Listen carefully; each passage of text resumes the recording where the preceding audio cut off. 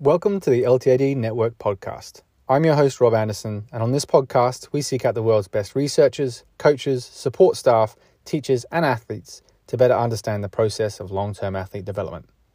Don't forget to get your 7-day free trial to our online platform and 50% off your first month with the code LTADVIP50. That's LTADVIP50 at the LTAD Network Hub website.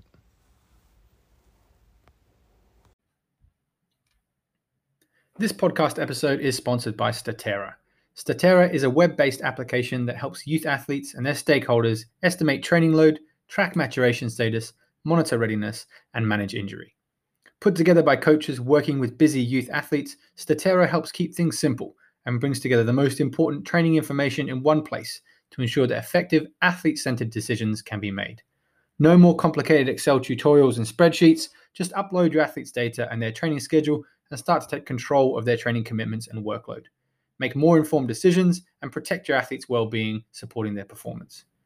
Statera takes your data very seriously. GDPR compliant and registered with the ICO, choose from a range of maturation indices and validated measures, or customize your own. Statera can record any training variable and all your data is fully exportable. To reach out today and get a free walkthrough, head over to www.statera.uk. That's statera.uk.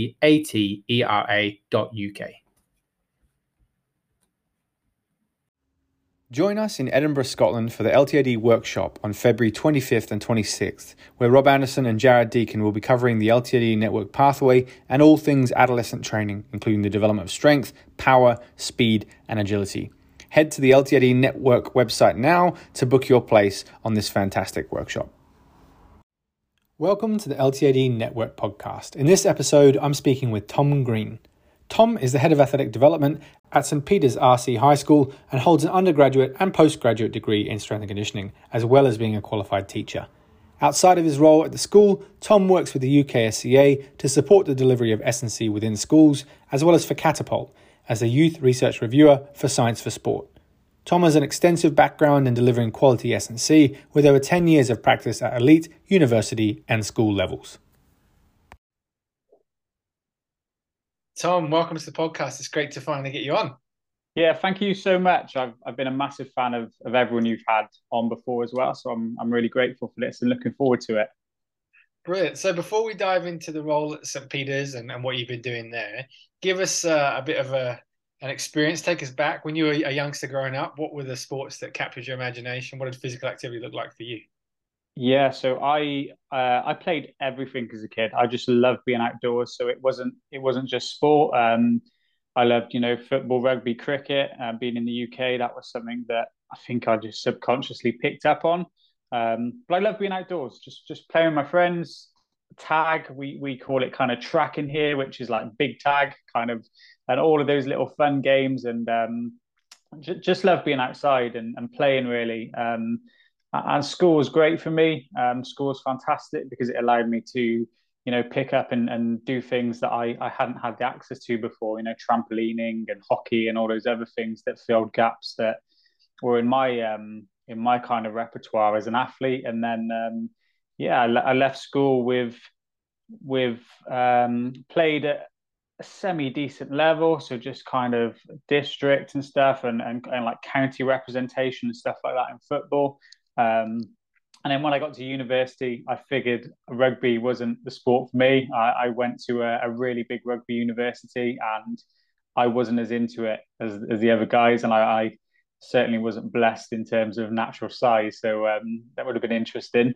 But I suppose, going back to school, kind of I left school with quite low aspiration academically, and a strong sense of kind of how teachers made me feel. And I think that plays quite nicely now into my role within a school and how I practice and how I try and make every student feel valued.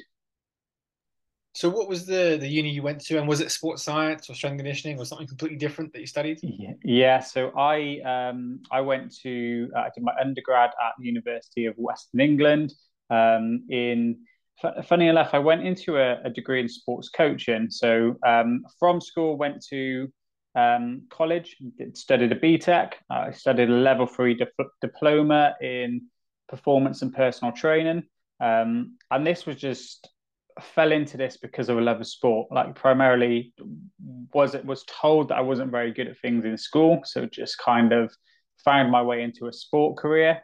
Wasn't really sure what I wanted to do. But I matured immensely in that time and just really engaged with the content and enjoyed it and had a real passion. So I enrolled on an undergraduate in sports coaching, and then I think around that 6 to 7 month mark, I kind of figured this wasn't for me in terms of the coaching side of things. Don't get me wrong; it was amazing to accumulate all of those hours working as a sports coach, for clubs and stuff. And I think before I'd enrolled on the undergraduate, I'd secured a lot of hands-on coaching experience, which was immensely beneficial to me as an S&C coach. But I just did a module on, I think it was kind of like periodization, and and I figured then I loved the nerdy side of things. Like I loved supporting the athlete. I knew I wasn't ever going to be one myself, so I thought, hey, this is a way into that environment, which was fantastic for me. So yeah, university. Um, Came out of there with a good classification, and then I was awarded a academic scholarship to study my masters there too, and had fantastic mentors in Ben Drury and James McCarran from an S&C perspective, and then later on within my career there, kind of met Thomas Legg, who was a coach, was a coach, but for me was just someone who really questioned S&C, which I loved. He queried it, he questioned everything about it. And I think for me as a young practitioner, then that was nice to have. And then through internships, blessed to work with Kev Manion, who was a fantastic coach, amazing with people, and I loved being in his environment and seeing how he engaged and secured buy-in. And Owen Satterley and James Baker as well were really influential for me in my kind of foundation years as a young coach. So I was lucky to have some really top practitioners around me. Yeah, mentioning James takes us on nicely because obviously he was the original kind of, I guess, founder of the kind of S&C support at St. Peter's, wasn't he? How is Sure. the program? I mean, and obviously we're talking a good 5-10 years ago now that he would have been at the Yeah, helm there. How have things evolved? I know there's been a predecessor before you and yeah, between you and James. So what does the program look like today in terms of what your role is like? yeah. So in between me and James was a coach called Will Pennell, who was fantastic. He's at Arsenal now, so he's doing an amazing job there. He was only in the role for 8 months, so um, I had to I had to play quite an interesting role quickly on as because of the turnover within that position. I think I adopted a little bit of not resentment, but kind of I came in and I think I had to secure trust and buy-in quite quickly. Um, James had done the amazing groundwork to create the program with the head of department Stuart Crabb, who it's just incredible. Like I feel so blessed to have the job that I do. I coach 6 to 7 hours, every day, purely S&C, and those children will leave a geography lesson and come and have an hour in a strength and conditioning environment.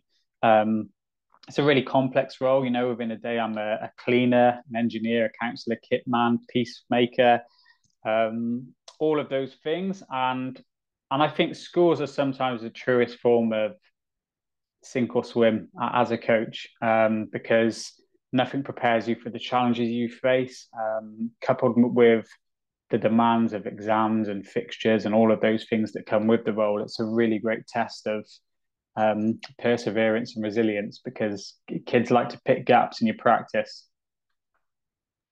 Yeah, I think it's, just reflecting what you said there, I think a school is probably one of the perfect kind of places to get a holistic view of what's going on in an athlete's life, isn't it? When you're in an academy, you might Yeah, not see the academic side of things, or, but when you're in that environment, you can see the social elements of them at school, you know, being obviously a member of staff, you'd be involved with the safeguarding, etc. as well. So you start Yeah. to get a much bigger picture than perhaps an S&C coach in a normal kind of organization or professional academy or club would.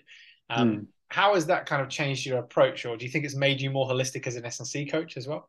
Yeah, 100%.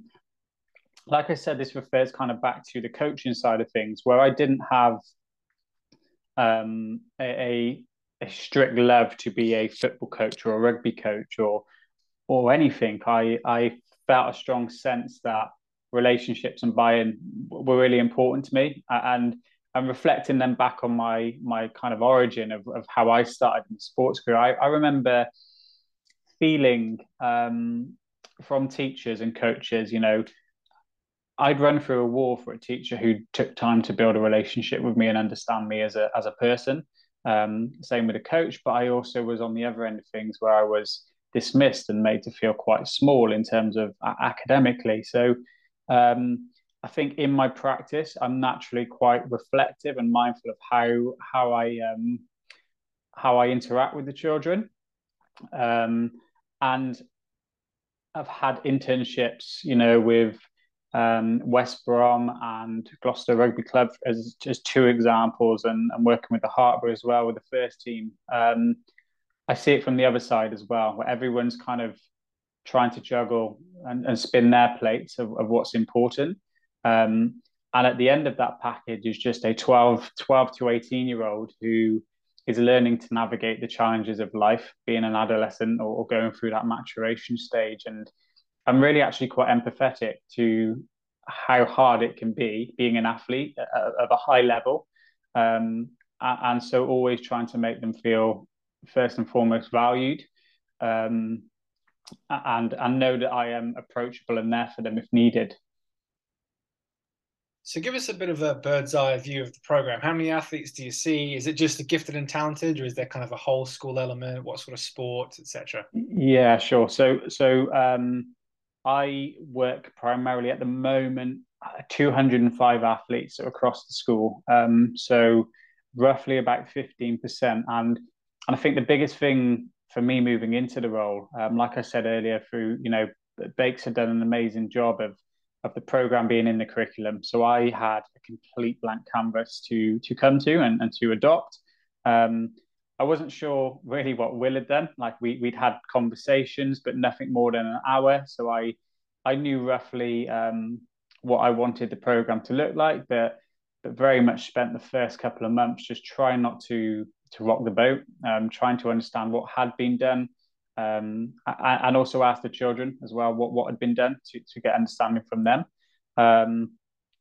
And what I envisaged at the kind of after about 3 months, I made a 5-year plan of what I wanted the program to look like. And I'm so far I've been really strict with it, and I've ticked off everything that I was working towards. But within the curriculum, we have I have 3 lessons with students at Key Stage 3 over a 2-week process. So that's years 7 to 9, and then after that, I have 5 lessons over 2 weeks.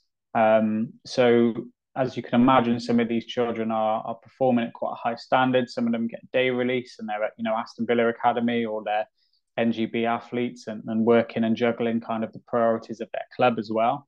And the program encompasses everything from kind of strength power training, mobility, recovery, speed, change of direction. I think aspects of it that I've really put in is kind of that rest recovery. There's a lot of a free running element to it. I think the nutrition side of things has become really important to me, and just empowering students to make better decisions. I think whether they go on to represent the country or play at a really high level, or whether it is just giving an individual the confidence to go into the gym and hit the weight section, and not neglect the lower body either. Like that for me is like a fantastic accolade. And um, I started in the position. I remember now 4 years ago thinking how important I was. I remember thinking like this is really important. I'm an important cog of the wheel, not me, but S&C, as an industry. And like, actually, as long as they leave me with a sound understanding of what exercises should roughly be going into a program, how they help them athletically and from a health standpoint, and that the next coach can pick them up and they are competent movers, from both a strength and a change of direction, agility, speed perspective. I think I've done a great job, and I think I've probably changed over the years as well, how I perceive my role and its importance.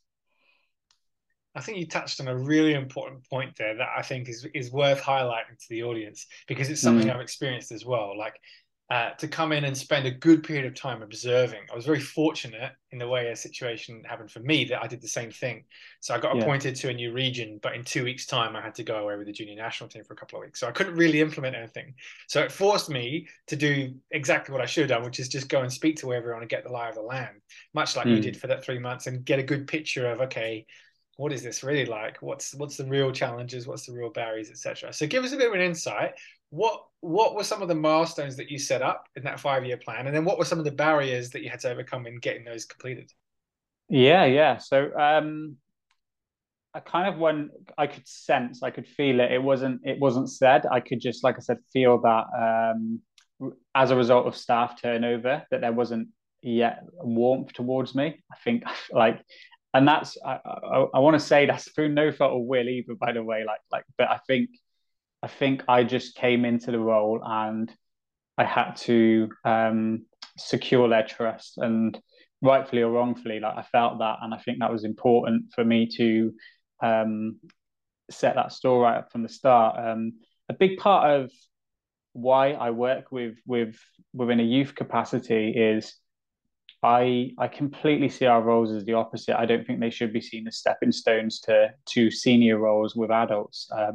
By all means, I think if you coach children, you can go on and be a fantastic coach within, senior setups. But actually, I think it's a skill. I think I take real pride in what I do, and the time that I spend in developing and honing my craft over time. So I believe in S&C. So just working with those 250 students wasn't really good enough for me. I wanted to impact the whole school, 1,700 kids that I think should and could receive elements of what I had to bring.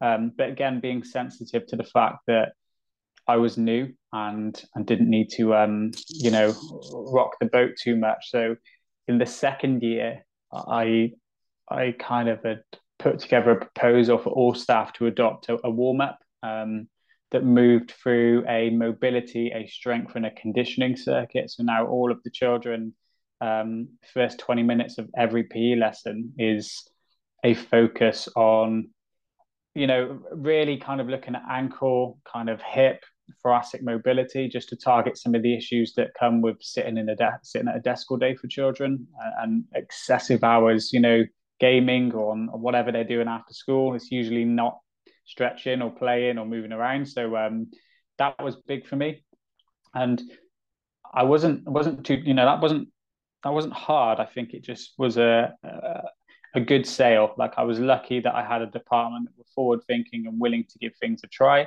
That fell off the back of COVID as well a little bit. So those two factors coinciding for me, whilst it was an awful time to be working in school with kids, it gave us time to reflect. And actually, every child now gets that warm up, and it's something I'm really proud of, because I can just sit there and watch it, and it looks a bit drilled, and it looks a little bit like everyone's doing the same thing, but actually the teachers are fantastic at delivering that. And I've learned, I give an exercise or some form of mobility pattern to a teacher with 10, 15, 20 years of experience, and I'm humbled every day that how good they are at layering up that skill and teaching that movement. And it's something that I'm fortunate to be able to do every day. And then the smaller things is I think my one of my bigger challenges actually is a budget. I don't have a budget. Like, the budget is memberships. we sell to the children. They're really cheap. It's like £40 for the whole year, and they can use the gym, and that gets put back into the gym.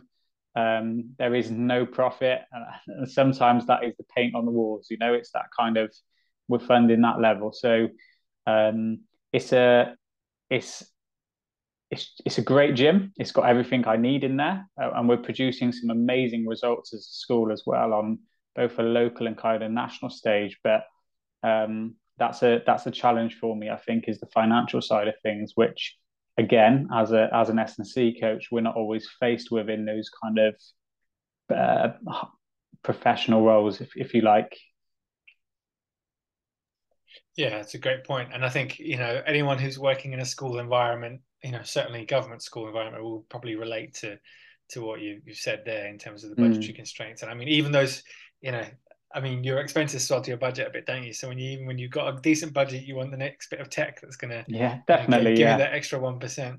And I understand as well that you've completed your teacher training. So talk us through that experience. What was that, a mandatory part of your role, or was that something additional you personally wanted to get added to your qualifications?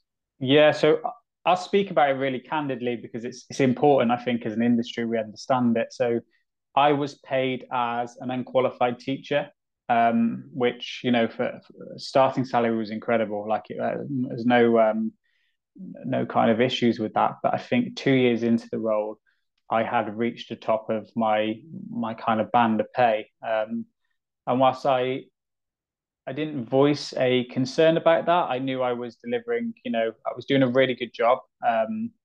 I was influencing the wider school kind of ethos, and I put behavior tracking into the athletic system. So similar to kind of like a total score of athleticism, I actually put a behavior component into it too, because we were having issues where children were really talented but were struggling within an academy system, or were leaving home at 16 and just couldn't manage themselves. And so I quickly noticed that was something, a way for me politically to get the whole school on side, and equally for me to get the room to where I wanted it to be, and children understanding that they were very lucky and they should feel proud and privileged to have that kind of program. So I think all of those factors together came to my boss saying, look, you've done an amazing job. We would love to invest in you now and put you through your teacher training. So that was 2 years. I managed to do the bulk of the work. So 2 years is kind of mandatory. You get observed and you have to kind of check in with all these modules. But I think I did almost like a degree in about 16 weeks, which was really tough. It was a lot of early starts and weekends for all of it, and just got it through. And I was amazed at how little I knew, and it's something that we can talk about as well in detail. Is I was completely unaware of how incompetent I was, and how much I contributed to a sometimes negative behavior, sometimes poor behavior within a lesson. Little things, where I stand, the tone, the pitch, what level I'm at when I'm talking, how I can use moments of silence, how I can order things to ensure like a seamless, transition between things. All of these little golden nuggets that I had no idea really. And I was someone who had a big coaching background too, and it was something that my undergraduate dissertation focused on the coaching habits of strength and conditioning. So again, I was always keen on that side of things and the more human side of things. But I was very humbled. I had a fantastic mentor who was very black and white with me, and I delivered a session. I was like, "Oh, it's really good lesson." That, and he was like, "Why? Why was it a good lesson?" I was like, "Kids enjoyed themselves. I felt like they learned. How do you know they learned? And all these questions that actually, within a school environment as an S&C coach, I have a duty to educate children too. So getting better at that side of things was important. And like I said, sorry, earlier, is the salary progression. So the longer you stay within a school, you do get paid more money. And these roles are I think they're sometimes overlooked, or you just think, right, you go to a school, you get some experience with working with youth, and then you'll go to an academy and you'll climb up through that system. I get, this doesn't happen, but I can work between 9 and 4. And if I choose to finish at 4 and do nothing, I can do that. And I get my weekends. We have a quite a big rugby fixture for 12 weeks of the year, but after that, I get my weekends. And I get holiday every 6 weeks. I get a week or 2 weeks off, or in the summer, 6 weeks. So there's some really good perks too to working within a school that I think are not discussed enough. Yeah, I think it's an interesting one, isn't it? Because it's certainly, if you contrast that with the discussion that's going on at the moment in high performance Mm, sport around coach well-being and burnout and, yeah, the cost of being a coach, not just financial, but the impact on your family and your personal time. It's very much almost the opposite in this situation where, previously people would kind of consider school roles as, as you said, down the chain, maybe a stepping stone. But actually now, given the environment you're describing, people might look at that a little bit differently. Certainly if they're looking and thinking, well, actually, yeah, okay, that's the salary here as an unpaid teacher. But if I was to go through my teacher training, that mm, changes the situation. And actually, weighing all these holistic elements up of the time off, the work-life balance, not as much travel as if you're a Premiership Academy yeah, S&C coach, yeah. all those sort of things, actually could be quite a lucrative role in terms of your whole life. Yeah, no, definitely, definitely. It's like I said, it's something that I if you'd have asked me in school, do I want to be a teacher and work in a school? No. I've even met teachers that taught me and they kind of laugh when I say I'm working within a school now, which I always find quite funny. But it's so rewarding and I think it gives you a completely different skill set that as an S&C coach, certainly in my experience anyway, was quite underdeveloped in terms of I think more the kind of skill acquisition side of things and classroom management. And I say that transition, like limiting dead time, I think is a really important thing when working with youth because they are naturally curious and quite creative and want to try things. And so if you turn your back on them for a minute, they exploit that. So it's even the little things like let's say that I'm working through say a progressive kind of COD or agility game, like a change of direction game. What I may do is the whole group is working. I might just pull two of them to the side and say, right, in a second, I'm going to call everyone over. And I want you two to demonstrate this, teach them that, and then let them flow back into the session. And when I blow my whistle, say, right, everyone come in, I've got those athletes ready to show everyone else. I'm limiting that opportunity for them to mess around essentially, and I'm giving them focus. I'm showing them that I'm making it safe by their peers doing it and their peers modeling what I want to see, so they all can feel that they can have some form of success undertaking that task, and then straight away, bang, back into it, off you go again. Maybe that's just normal coaching practice. Maybe that's a measure of maybe that's in my inexperience and the viewers allow I do that anyway. But all those little things I didn't have. I was very much like either A to B to C, really linear, and just kind of like we do this, then we do this, and we do this, which doesn't always work with children or space or availability of area. Um, but I just think the way in which you break down a problem and you how you use your words has become a lot more important to me as well in practice. Mm. So, given the amount of time you've been in the role and reflecting back on, I guess, when you first came in, all kind of fresher faced and wide eyed to now, what do you think school-based S&C coaches should be focusing on as some of their kind of top priorities or low-hanging fruit when it comes to the delivery of their coaching? Yeah, so we spoke a little bit earlier, and I think it's something that you know, yeah, I think interns. I've had a couple of interns work with me, and I was certainly there too. I remember watching things and thinking, oh, like this could be better, or the science doesn't agree with this. This paper doesn't support this, and honestly, I think everyone is doing the best they can with the knowledge they have available to them at that time. So I never begrudged that, but I think um, I don't know how to word this because it's quite a controversial point. Like I think students should be really proud of their academic attainment. Like I think they should aspire to get the best grades that they can at university. at no detriment to them getting practical experience at the same time. I think practical experience while studying actually gives your lessons a lot of context. Your seminars and everything you go to, you start to think of, the Nord board's great, but how does it work within a gym environment? Or I've seen this, and it's not as reliable or as rigorous as we're doing it now in this environment, because the athletes are kind of breaking at the hip and all of those things. Like, you just get that those smarts associated with it, which I think are really important. I think experience is highly transferable across loads of different areas. You don't have to be in an S&C environment.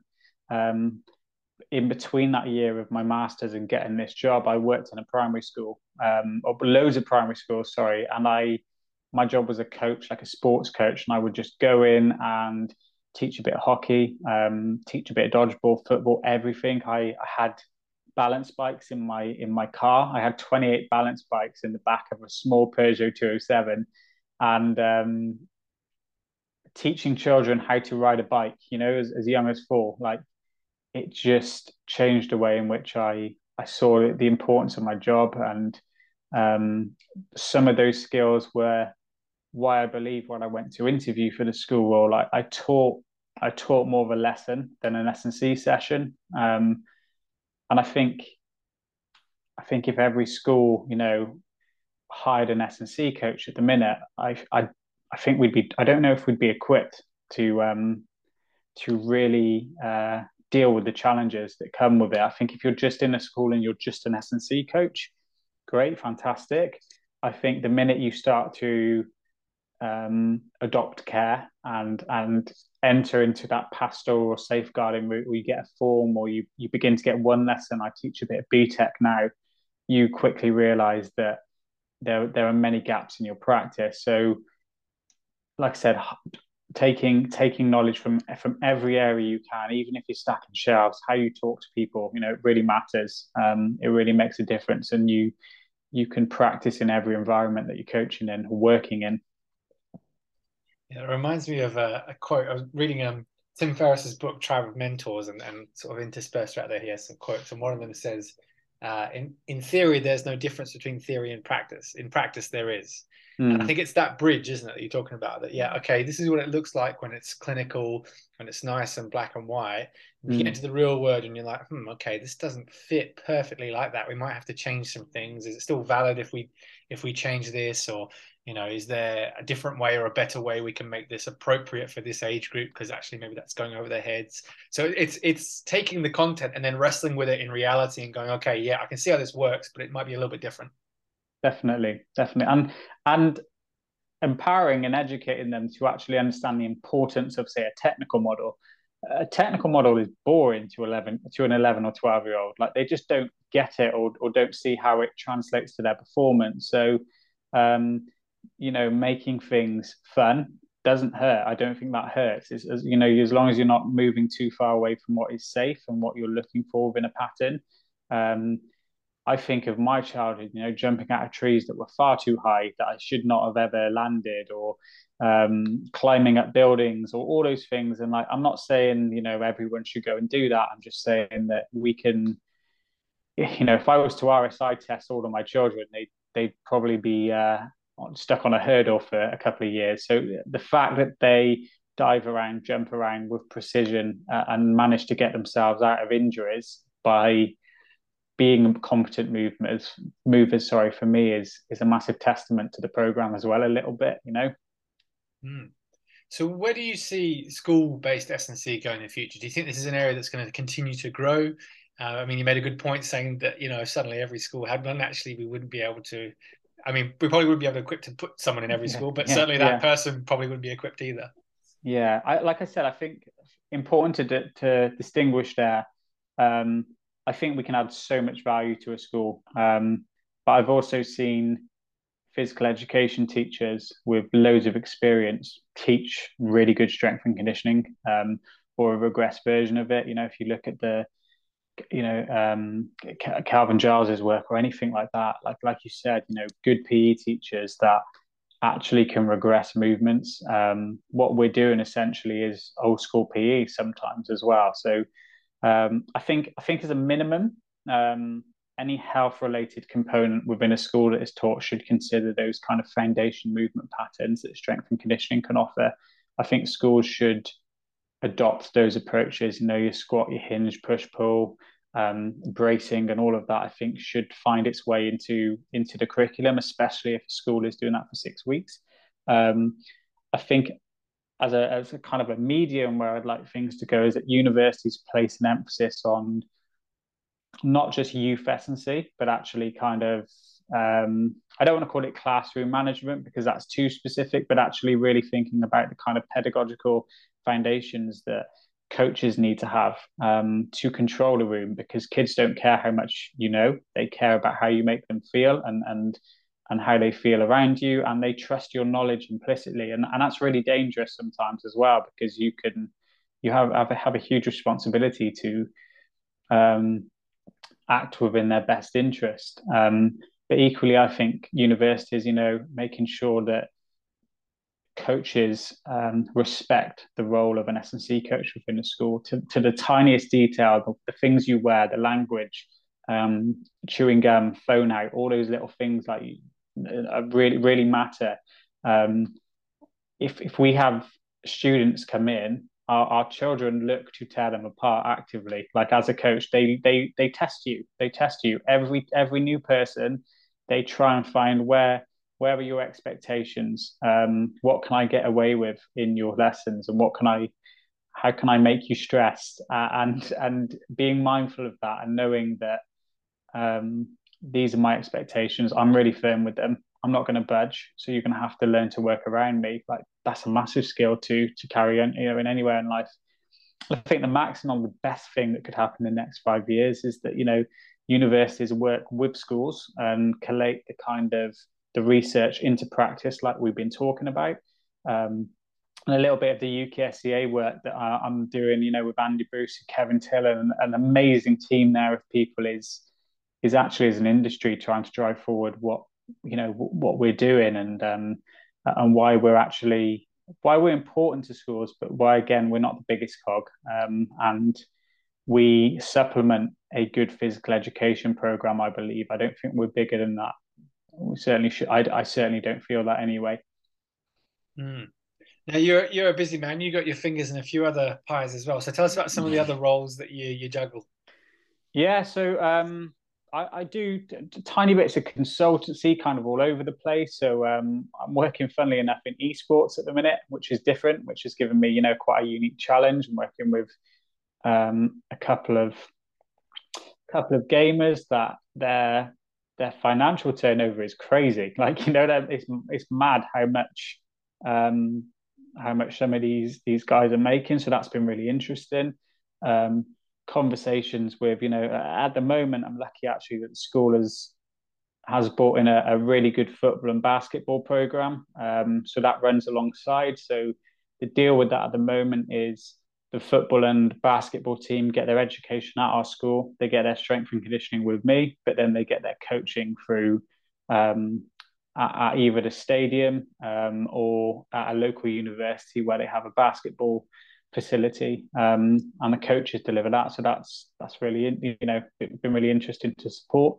And I've been with Science for Sport now for I think 5 years, which it's just been for me. It's just been a fantastic opportunity to network and put stuff out there. If I go back to my roots of why I worked there as a company, I remember struggling in university to understand certain concepts. And I just remember going onto that website. Brian Mack's another one that I know we're not allowed to say we use, but like we've all been there once or twice in our life. And actually, irrespective of people's opinion on it, it's just an amazing entry level knowledge for coaches. And I was writing a way in which I learn is to kind of put my thoughts onto paper. And I just started a small private blog that Owen was reading. He was in Australia and he was reading it, and he just asked me to do one piece on peak weight velocity, and it kind of snowballed from there. And I'm really grateful for that, and the recent acquisition as well from Catapult has again given me access to a next level of a new network, equally equipment, and it's got bigger than I thought it could have done, and I'm really proud to work for them. I think at the heart of it, it's just a company that's just trying to put things out there and keep things basic for coaches. Yeah, totally. I really agree. I know I've even just recently, was looking at some of their content. If there's ever a test, I'm thinking, oh, what's the protocol for that test? I'll look up the 10-5 or the RSI or something. Mm. Science for Sports is always a good resource to kind of go and get some of the protocols for that stuff. So, what's on the horizon for you? What's the next sort of 12 to 18 months? Any things in the pipeline or anything? Any Yeah, plans for the program? yeah. So just I think I've been really just personally for kind of work and that kind of side of things. I'm really reflecting at the minute on how I report my information to both teachers, key stakeholders, the headmaster, to the governors, through to parents and to the student themselves. So always adding, always changing things. Like one thing I will say, I won't blow my trumpet too much about a lot of things, but I'm incredibly reflective. Like nothing stands still, and every year I review the program and what's gone well. And I think a dangerous thing in that is if you're just reviewing it yourself, you can keep giving yourself a pat on the back. So actually asking those around me, asking the students, interns as well. Like sometimes, you forget to program. Why are you not programming, unilateral variations of that movement? Forgot about like bang, like I should be. Of course, I should be. They keep you on your toes, and all those little things. So getting the opinions of others, really, and just reflecting on the progress that the students make. Um, from outside of that, with the UKSEA, I'm leading a publication at the moment on best practice of S&C within schools, which is exciting. I think that'll be really useful for teachers to pick up as a resource. And like I said, just continued CPD and working on myself as a coach. And I I have plans for myself, and I'm just open to opportunities that come my way. And but at the moment, I'm really enjoying what I'm doing, and I'm still learning a lot within my role. And I think that's a really important thing. Is that when you're in a position, it's when you feel like you've mastered it. I think you're in dangerous territory. So I don't feel that yet. So I'm all right still. I'm treading water. Yeah, I think there's a good point to highlight in what you said because the whole scenario of feedback is something I've been contemplating for the last sort of maybe 9 to 12 months. When experiencing that kind of discussion of feedback in different environments and coming to the conclusion that some places want they don't really want feedback, they just want to be told you're doing a good job, or Mm. actually everything's great, we just need to keep doing what we're doing. And that's one of the things I, like you, have tried to be very humble and very kind of open with my own coaches and the private stuff to say we'll get together. I find actually one of the most useful things is to do an exit interview, right, when someone's leaving, because they've got Mm. nothing to lose, right? Say there's no repercussions. And they've been some of the most valuable meetings I've ever had in my life, in terms of just saying, hey, where are my blind spots, what am I Mm. missing? And Yeah. every single time I've done that, I've come away with a nugget of gold that's changed our program. But I think it's really interesting, and I'm sure listeners will agree that I've been in situations where people say, "Oh, we want to hear your feedback," and then every point you put forward gets rebutted. Oh, well, that's because of Mm. this, or oh, we couldn't do that, we couldn't do this, and then eventually, what you realize is those places keep asking for feedback, but they stop getting it, because what happens is the person with the feedback realizes you don't really want my feedback, and I Mm. think it's interesting to highlight that, because I think it's maybe not a skill, but it's an important attitude for people to have, that when they ask for feedback, they actually genuinely want it. And because Yeah. sometimes the natural reaction is to kind of go, oh yeah, but I'm justified because of this. Whereas actually you kind of have to have an open mind and just go, okay, yeah, I have a blind spot there. Yeah, definitely. And the other danger is groupthink. So everyone just agreeing because everyone agrees. That's one thing that I will say actually, as a PE team, if if I say I don't think any youth setup is like a high performance setup. Like they're kids first and foremost. No child is an elite child. You have children who are maturationally at an advantage or genetically are blessed and they've just spent more time in the game doing things. But this is, out of all the environments I've worked in, actually the closest to a high performance environment I've worked in terms of standards and expectations of each other, focus to improve, and vulnerability. I think that's a really key thing, working with people who are vulnerable enough to say, I really struggle with this. I know this is an area where you're stronger. Can you come and help me?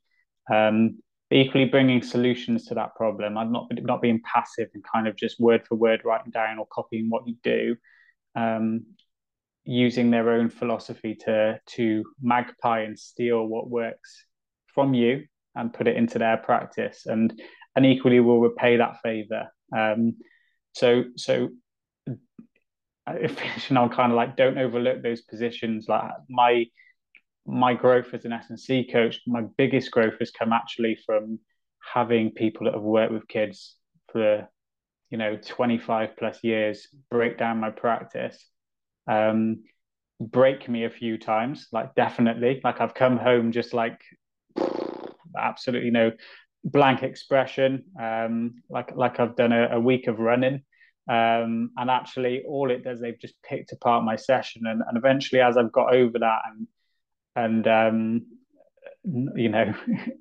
just cracked on, and gone back to it, I've realized it's elevated my kind of the level of my practice, because they're doing it to care and they're doing it for the right reasons, which is to give the children a better experience of sport, which is key. Yeah, I think vulnerability, if I can say the word, vulnerability is probably the key theme of this discussion. So thanks so much for being honest and open and vulnerable in terms of your own practice and your own development. Where can people hunt you down on social media? Where can they follow what you're doing and some of the things you're putting out? Yeah, I try and stay off it as much as I can. Like Twitter's the best place, and I'm Thomas Green, and it's an underscore and one. That's where people will find me, and I'm good on there. Like send me a message, and I'll always reply. Always send one back. That's the best place to find me. Brilliant. Well, once again, thanks. I think it's been some really valuable themes and kind of discussion points there. So I know people will have some stuff to chew on. So thanks again for your time. It's been a really valuable discussion. Thank you so much for having me. Cheers. Thanks for listening to this episode. And don't forget to get your 7-day free trial to our online platform, as well as 50% off your first month with the code LTADVIP50. Thanks for listening to the podcast. If you've enjoyed this episode, we'd love your support by leaving a rating or review on your chosen podcast player. You can also find us on social media using @LTAD Network.